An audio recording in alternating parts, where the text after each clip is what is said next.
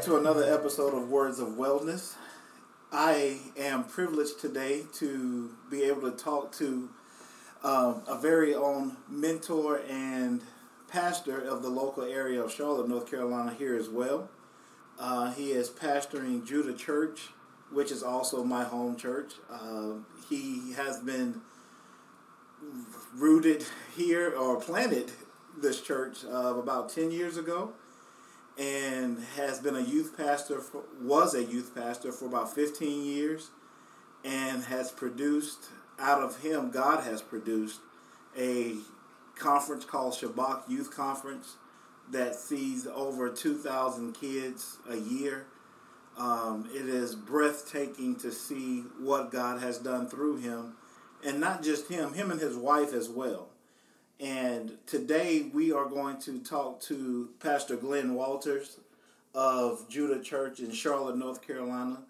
If you hear this and I'm sure you will, you're interested about it, please check out Judah Church online as well.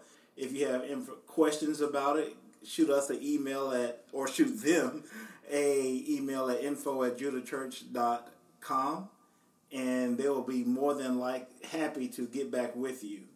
Today we are going to dive into the role of a pastor, and the way mental health plays into that.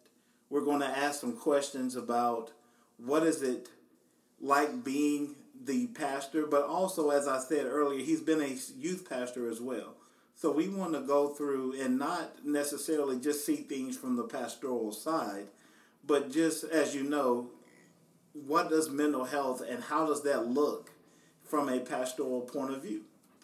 So first off, Pastor Glenn, thank you for your time in making this podcast happen. Oh, man, thank you. I'm excited to do this with you. Well, thank you. It's an honor to do this as well. Speaking of, by the time this comes through, I know we're going to be asking some questions about marriage and being a pastor as well, but you will have just celebrated your what year of marriage? 26. Yeah. 26 on August the 9th. August the 9th, 26, 1997. Oh, I know you're impressed. Myself. Woo. I was saying. Don't do that. Don't do that. It's good to know, and they're still going strong. Absolutely, every chance I get. He means that as well. But just to get us started, I wanted to start with some basic questions, and I use the acronym SEE, and that stands for sleeping, eating, and exercising. In your role, and it's different for each person because y'all have different schedules. Pastors do actually work besides what some people used to go off of with that. But just to do the first one for yourself, sleeping with the S, how often do you find yourself in a regulated sleep schedule? Most of the time, it's about 6 to 8 hours is what I strive to have. Depending on the pressure or the nature of what I'm dealing with or contending with, determine whether or not I get robbed of those hours. And then it usually will show up in my day of rest while I'll nap on Sabbath days. I'll nap here and there to try to catch back up. But sleep for a pastor most of the time, it is not the activity, is the mentality that will mess you up with your sleep habits. Interesting. Haven't heard of it that way. Okay. Do you find more different seasons, and we'll go into this in a later question, is it a seasonal sleep regulation as well, depending on, for example, even a sermon series or where the church is as a whole determines what that sleep looks like? I think for me the challenge is how is the climate of the church, the season of the church, and I don't just mean negative things like we're in the middle of a building program. We're getting ready to break ground any day now, and the nature of what's required of that, the mental exertion that those have that happens with those. So sometimes that will wake you up early in the morning. I usually have no problem falling asleep it's staying asleep. Yeah. Because my mind immediately starts to fire, and when it fires, I'm up. I'm awake. And so, it's not always the negative sides that will rob you of your sleep. Sometimes it's the excitement and the anticipation, the vision that keeps you awake. Okay. Cool. One of the other E's is eating. I love that. Amen.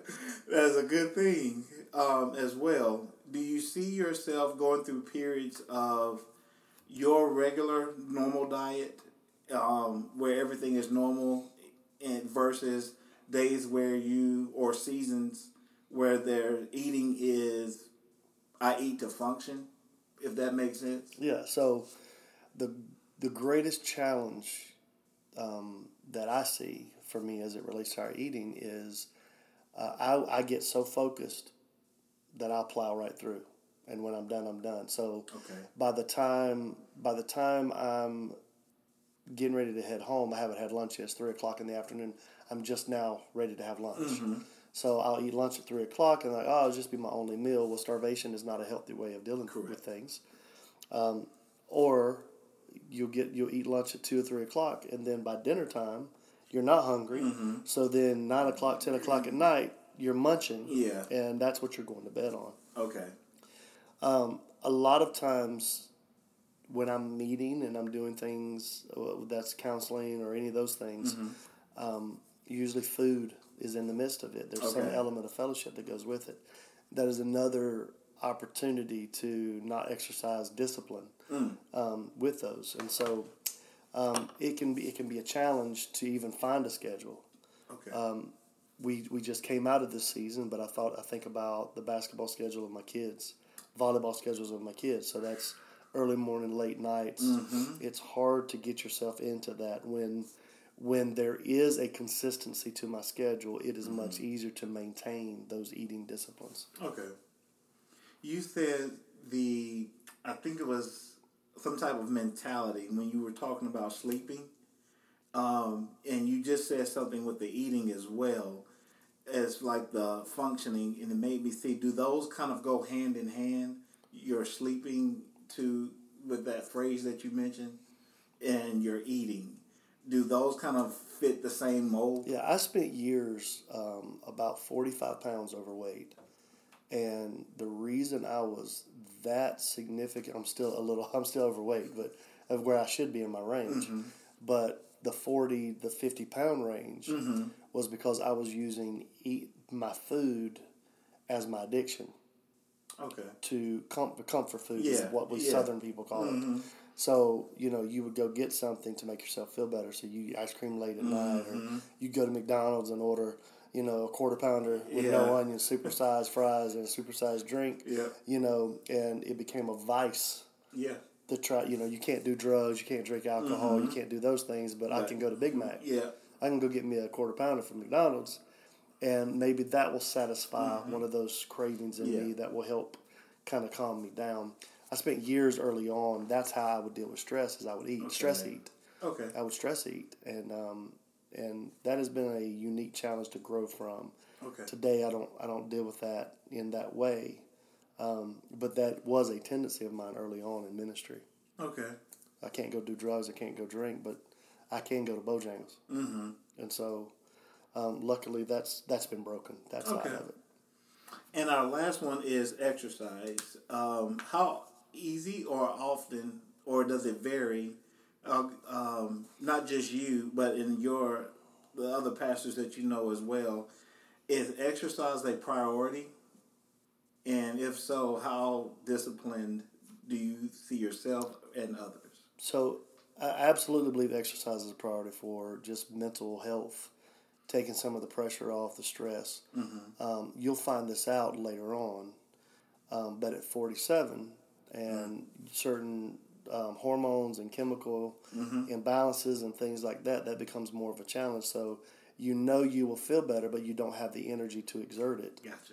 And so you struggle with how do I push through because I don't feel like exercising, but knowing that I'll feel better if I do about myself. Yes. And those are the challenges. I've been in the season where I try to walk 5 miles 5 days a week, and that's been a little different because of the nature of this building program, but I feel better now. I'm sore, that kind of thing. 47. In my 20s, I'd have been running. Correct. And in the gym lifting weights. Yeah. Now I'm just trying to get out there and walk and, just kind of get that out of my system. You always feel better, but the older you get, when your hormones are doing different things, that even becomes a challenge. Yes. It's not at 47 yet, but even turning 40, realizing that, and then the dynamic of children as well plays a huge part in even Monday for me as well, going to, and then trying to do a different type of exercise as well, and having the motivation to do something that you don't want to do makes it really harder too as well. But then not feeling it, it's one of the things where you feel better after you've done it, and you're like, oh yeah, I did that, and I'm checking off the list. But you keep growing with it, and that is a universal issue. Not just pastoral issue or man issue. That's people. Not even those that post every day about their workouts. Not every day you feel like going, no matter how old you are with that as well. Moving on from that, when it comes to yourself and your view of mental health, how do you view yourself, or what are the signs that a pastor, or you can make it personal yourself as well, that you are healthy, that you are in a, not just sleeping, eating, and exercising, but what are the signs that you have recognized for yourself to be like, okay, I'm going to have a mental health breakdown if I don't do this. I'm going to need to get away before anything erupts. Yeah, I think one of the signs that I'm in a good spot is when I have the freedom, not just the desire, to go have fun. Okay. That is one of the challenges, especially planting a church, dealing with a building program, a growing ministry that you're trying to manage, a staff that you're trying to manage, is I still have the freedom. When I still have the freedom to go have fun, I can break away, and the whole world I don't feel like the whole world's going to fall in because I'm not present. I feel like it's in a healthy spot. Another indicator that I'm in a healthy spot is when I have to deal with conflict, but I'm not carrying the weight before it. Okay. The anxiety before it, and I'm not carrying the insecurity after the conflict. We're in a healthy spot. And I think that's one of the challenges, at least for guys that I've been around, is you have such anxiety going into a tough conversation or a tough meeting. And then after you have that tough conversation, you carry the insecurity of, that I make them mad enough to leave or quit or whatever. And those are two real indicators for me, is when I feel like I can break away even spontaneously, take a day and go have fun and, those kinds of things. Yeah. But then also I'm not sleepless having to get melatonin out because I've got a big meeting coming up the day before or the day after, and then I'm not carrying the insecurity. I think another sign of healthy is when you can go home and nobody's asking you how the church is doing in your household. Yeah. Because they're not worried about the next crisis coming up. So I think it's an indicator of health, is when your kids and your wife isn't wondering if anything went wrong today. So I don't remember the last time I've been asked, is everything okay? And so to me, those are signs of great health in my life and in our ministry. That's great. That's also signs of a healthy church. Yeah. As well, when the pastor can do that. Well, I think a healthy church is a healthy pastor, and a healthy pastor is a healthy church. I think those two are tied together for sure. Would it be the things you just mentioned, if those things aren't alignment, would that answer the question of the signs of someone not being healthy? Yeah, absolutely. Long before, just my experience in ministry, long before a pastor's up there beating his congregation up, that was already happening inside of the parsonage, inside of the pastoral home. Yeah. And before it ever showed up in the home, it was already happening in the pastor's mind. Yeah. And if I can stay ahead of those things, it won't show up in my home, which means it won't show up in the pulpit, which means it won't show up in the congregation. And when you see these guys that are, going off on the congregation, or you see a pastoral home that is just in disarray, I feel like it's a great indicator that there's something going on in the guy that was unaddressed. So those are signs for me of, okay, I'm in a good place. Because my kids aren't nervous, my wife isn't concerned, and I can go do my definition of healthy fun for me to get away. Cool. For those that don't know you, you are an introverted person by nature. 100%. Is that also? I know that socially there as well. Do you see any? What has been a challenge for you, and what has also been a great thing for you being introverted as far as being a pastor? Yeah, so I try to communicate on a monthly basis to the congregation in the middle of my message that I'm an introvert. Yeah. Because I want them to have that understanding that the guy on the stage, that's the call, that's the anointing, that's not me. And it gives me permission to not have to be put on. Yeah. A fake identity. Okay. I want the congregation to know authentically who I am. So I'll casually mention my introvertedness, on a monthly basis. I try to because there's so many new people coming. True. Because I don't want them to have an unrealistic expectation. The introvert side of me, the reason why health is so important is because, and you understand this, but as an introvert, people drain me. Yeah. I love them, care for them, I'm called to them. But they drain my battery. And I don't want to get to where I'm on the side of the road with a dead battery. And, my wife's got to go find another husband. My kids got to have somebody else to call dad. Yeah. I want to make sure that I do what I need to do to recharge my batteries. And sometimes I can do that by going away. Sometimes I do that by going on dates by myself. Sometimes it's I send everybody else away and I'm at home. Even for an introvert, family drains your battery. Absolutely. And so understanding that, and then my wife understanding that, was so critical to my personal health. Yes. It's not because I don't love people. It's not because they've hurt me or they've drained me because they're so needy. It's this is who I am. Yeah. And you have to love me. You have to understand that that I can be in a room with 300 people, and if I'm not saying anything, it's not because I'm stuck up. Right. It's because I'm not comfortable. Correct.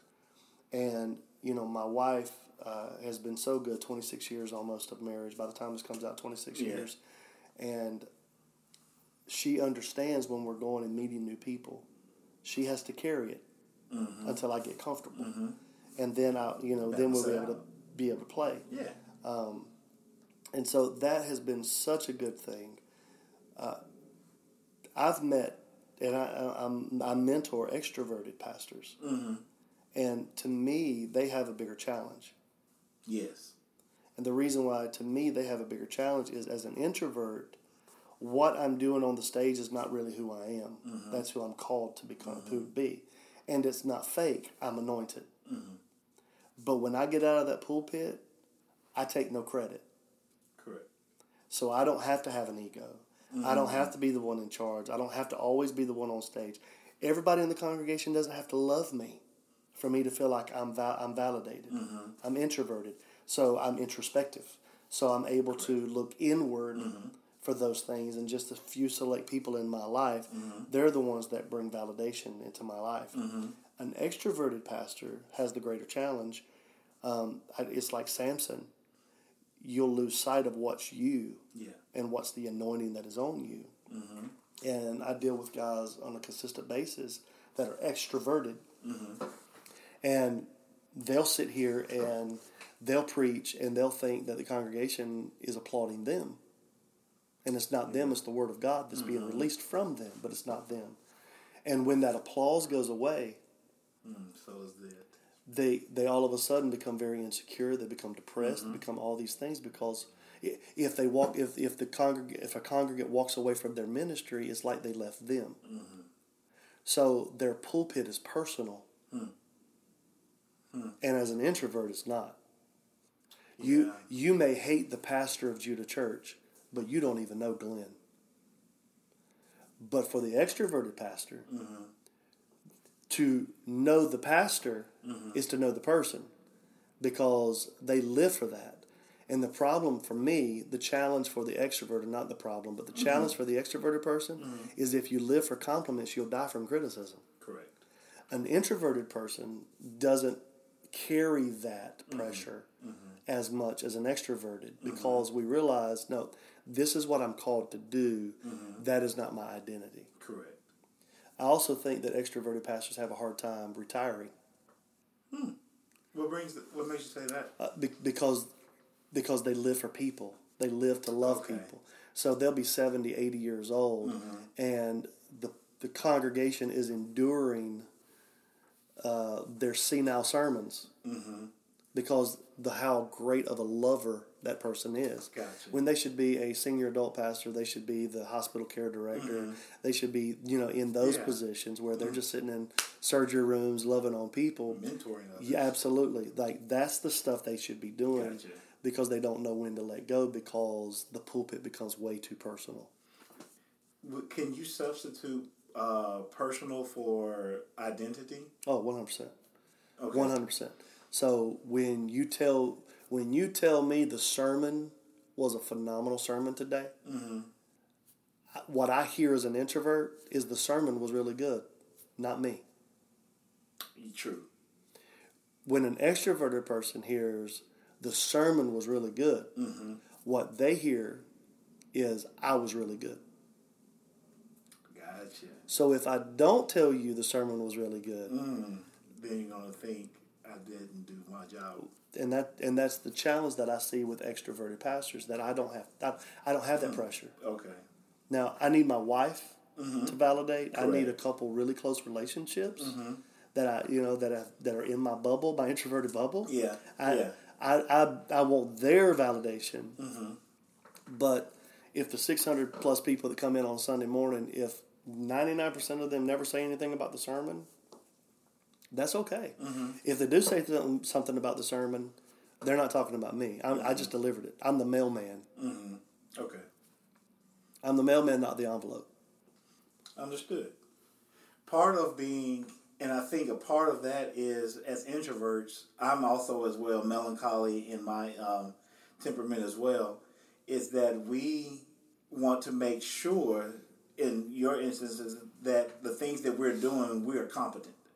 We appear that we know what we're doing, so you're going to spend hours of studying and prepping for all of those things as well. But we hate to be embarrassed. Fully. We hate to be embarrassed. We hate to be brought up. Hates to be embarrassed. Yes. Being brought up in front of people for a sermon. Or being made to look stupid. Stupid is a very sensitive word to an introvert, because it really is almost an identity issue that is associated with that. Because we do everything to prove that we're not. Absolutely. In that kind of way. Fully agree. But within that, also being part of the extroverts versus the introverts is the issue of confidentiality, especially as a pastor. Whereas extroverts in nature are, like the life of the party. They love to go out and they love to talk, they love to be around people, but they also may overshare at certain times in certain things. But as the introvert, we keep secrets, no problem, because we ain't going to tell nobody because we don't have anybody to tell, almost in that kind of regards. But when it comes to counseling or any venue of mental health services that are needed, is it harder for a pastor to have a counselor or a therapist that they can go to or attach? Or do you feel as if pastors have that role, but they have someone fitting that role, but it comes in a different title or nature? Yeah, It's interesting. It's interesting because to me there are two schools of pastoring today. Okay. You got the ones who are more of the old school, which is I am everything to my congregation. Mm-hmm. I am the pastor, I am the elder, I am the apostle, the prophet, the evangelist, I am the teacher, I am the counselor, I am the comforter, I have an S on my chest, I am, this is what you pay me to do. I am here for you for everything. I am. Exactly. Yeah. Those guys, and I say old school, I don't mean old people. No. Because there's guys younger than me that still have that old school mentality. Yes, absolutely. They have an S on their chest, and they say they don't like doing everything, but they love doing everything. That's how they stay busy because they don't really know what to do. Okay. Or they're not sure that they have permission to not be those things. It's probably a better way to say that. Those guys have a very difficult time going to counseling. Okay. Because their ego is attached to it. And so if I'm everything to my congregation, I shouldn't need somebody. A good 40-day fast ought to fix this. Wow. A good hour in the altar, shouting and speaking in tongues and getting it all out. Okay, right. That should be all I need. That should work. And it does for a lot of things. Okay. But there are some things that you need someone as anointed in the counseling room as you are in the pulpit to be able to leverage that anointing. And so the newer school guys, they're humble enough to go, okay, I can't be this, and I can't be this even for myself. So I do need someone in my life. Yeah. To be able to just kind of unload on and live. And I think that goes back to identity, which is, are you the guy in the pulpit? Okay. Is that who you are? Is that your identity is what you're providing in the pulpit? Or is there something else? I have this conversation often now, especially because I'm heading towards 50. But like, I don't want to be an old dude in the pulpit. So there were two quarterbacks that I always illustrate this with, John Elway and Brett Favre. Okay, John Elway won the Super Bowl and retired. Correct. Okay, Brett Favre won the Super Bowl, retired, and then came back. And then came back again. And then he might even still be trying to come back again. And it's like you were at the zenith of your career. Yeah. There is no higher level of impact and influence. Step away. But he couldn't let go of it. Okay. There was one more thing he needed to do. And, I mean, even a little more current, but if Tom Brady comes back again, it will tarnish his reputation. Yes. Because you've done enough. Like, go enjoy retirement. But I can't retire because it's still in me. And so I want to be the John Elway. I want to be the guy who makes the maximum impact. And then I've got a life outside of the pulpit, but I think that's part of my introvert. So there are things I want to do outside of the pulpit on a week-to-week basis that I can't wait. Can't wait for. And some of these guys just live for the pulpit. The point I'm making is that they approach that in everything. So I don't need counseling because I am a counselor. And what they don't understand is most of the people who get in counseling had such trauma in their early years that it sent them on this journey to become a counselor. So it required them to figure it out for themselves and then in turn try to help someone else. Well, there are things that a pastor just is never going to understand. And the moment you realize what you're not good at, it gives you permission to lean on somebody who is really good at it. Yeah. So there are things that that we have counselors here at the church, and there are things that I'll knock on the door and go, "Hey, can we talk?" And give me the ability to work this. Number one, let me get it out. Yeah. And then give me perspective. And so, I found that most old school guys have too much ego to be able to do that. Understood. This is I couldn't help it, and it was on here, but just a little break, going off script a little bit. You've mentioned, without saying your wife a lot in your answers here and just in this conversation, which is Pastor Emily. And I'll go back to when we first mentioned her under the radar, but when you mentioned how your wife understood you, your temperament, and with that, I think it was within the last 3 to 5 years or so where you guys really understood the temperaments of each other and how they go inside with each other within that. How was life married before that? As far as being, and to bring it into this conversation, your partner is always going to be there for you. Your spouse is there for you.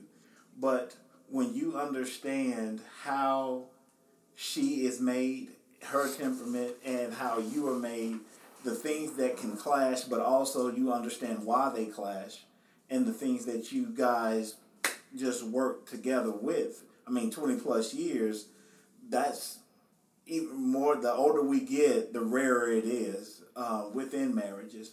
So how can knowing your partner, and especially a pastor and a pastor's wife, what has been the greatest successes that you guys have seen together in this role as pastors? Yeah, so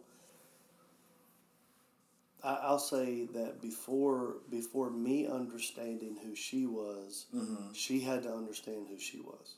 Okay.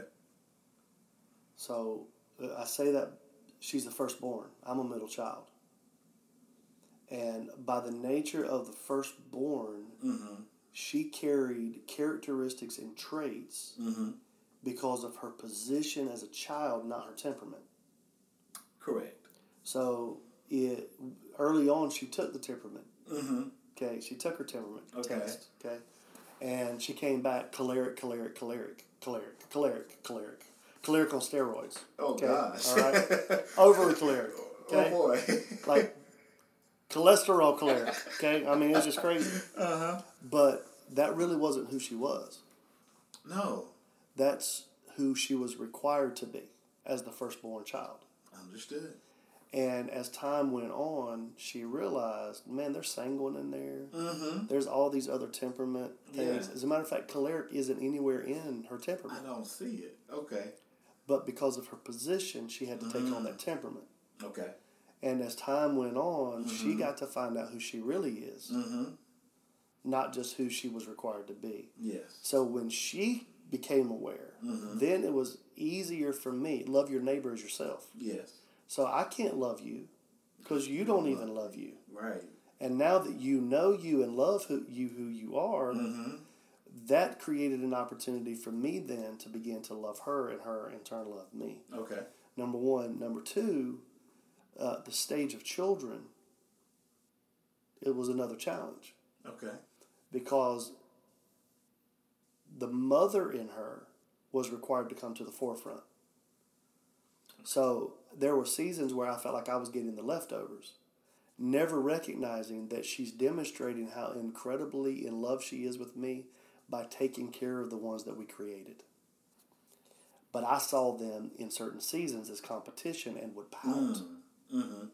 But now that stage is over, we're back to our identity of this is me and this is you, and we've got our groove. Yeah. You know what I mean? We've got our groove. I know her. She knows me.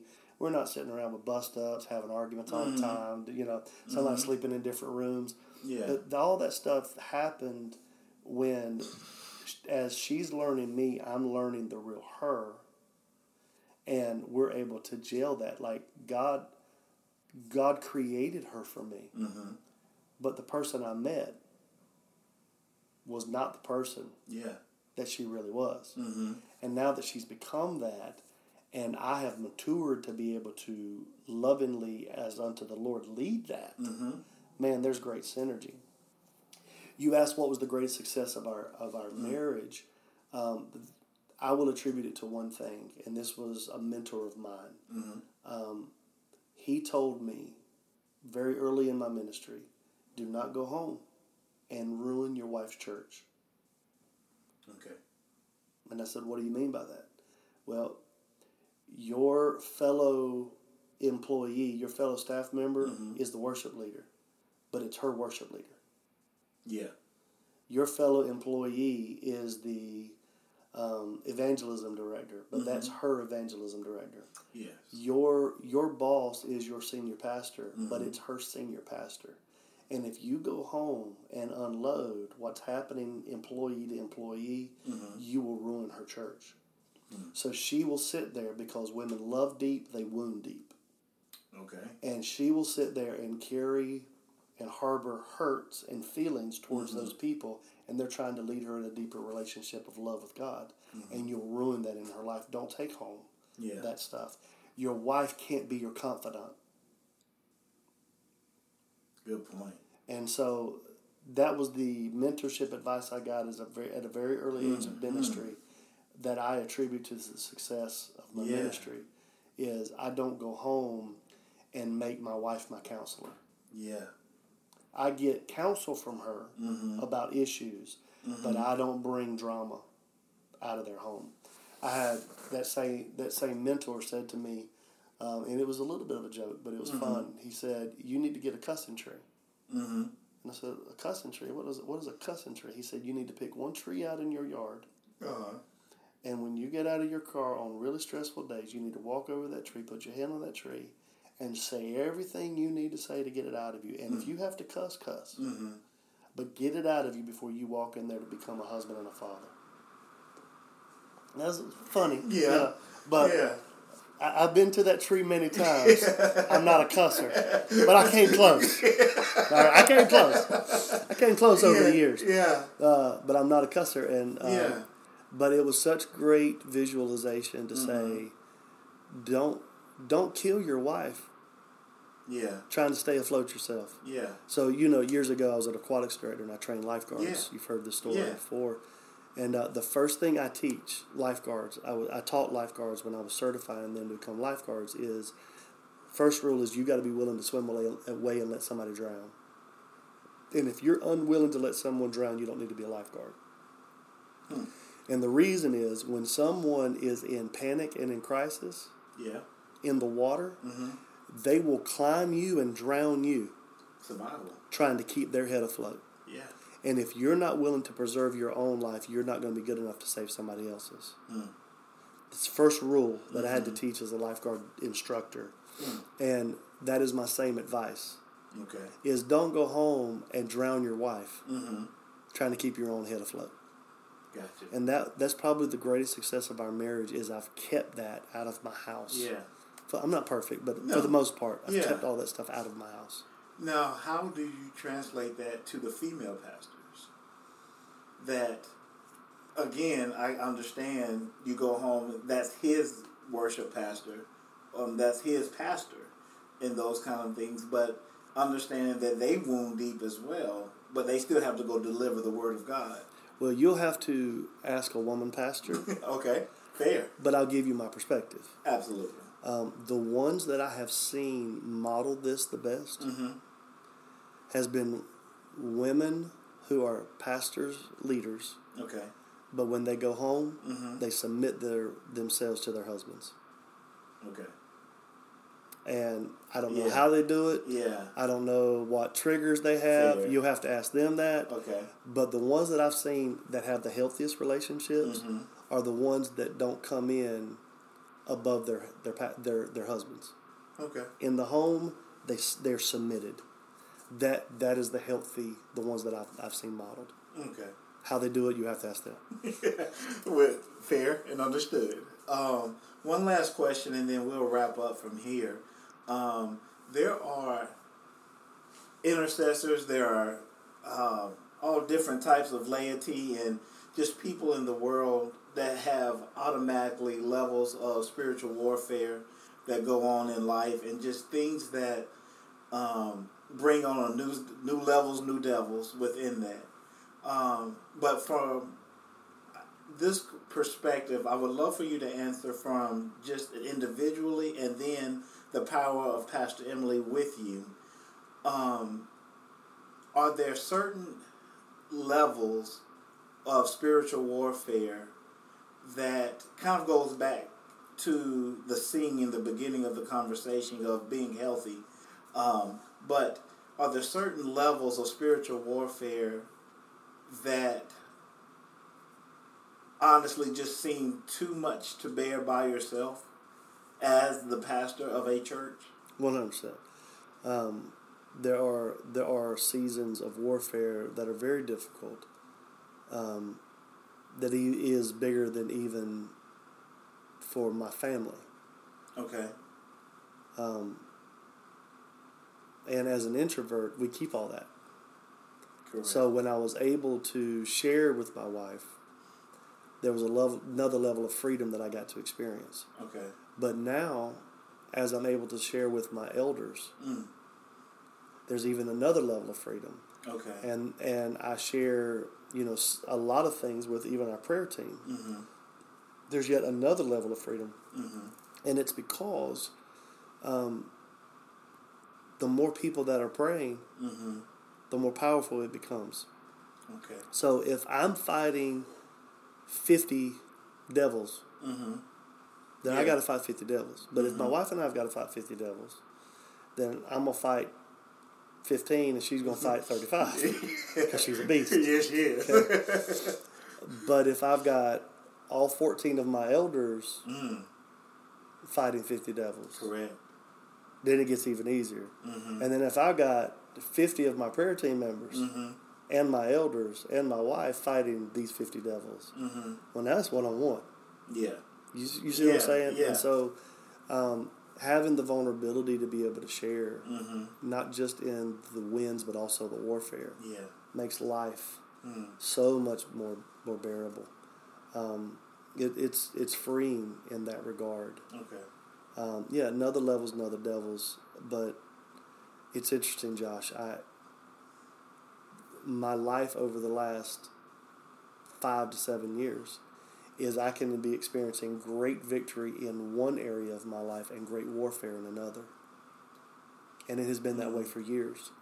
So while I'm winning in one, I'm warring in another. Yeah. And that is exhausting. If I'm trying to be in the winner's circle and in the heat of the battle by myself at the same time. The more people I have sharing in the warfare, the more people I'll have sharing in the victory. The more people that get to lift a hand or swing their swords in the warfare, the more they get to lift their hands in the victory. Gotcha.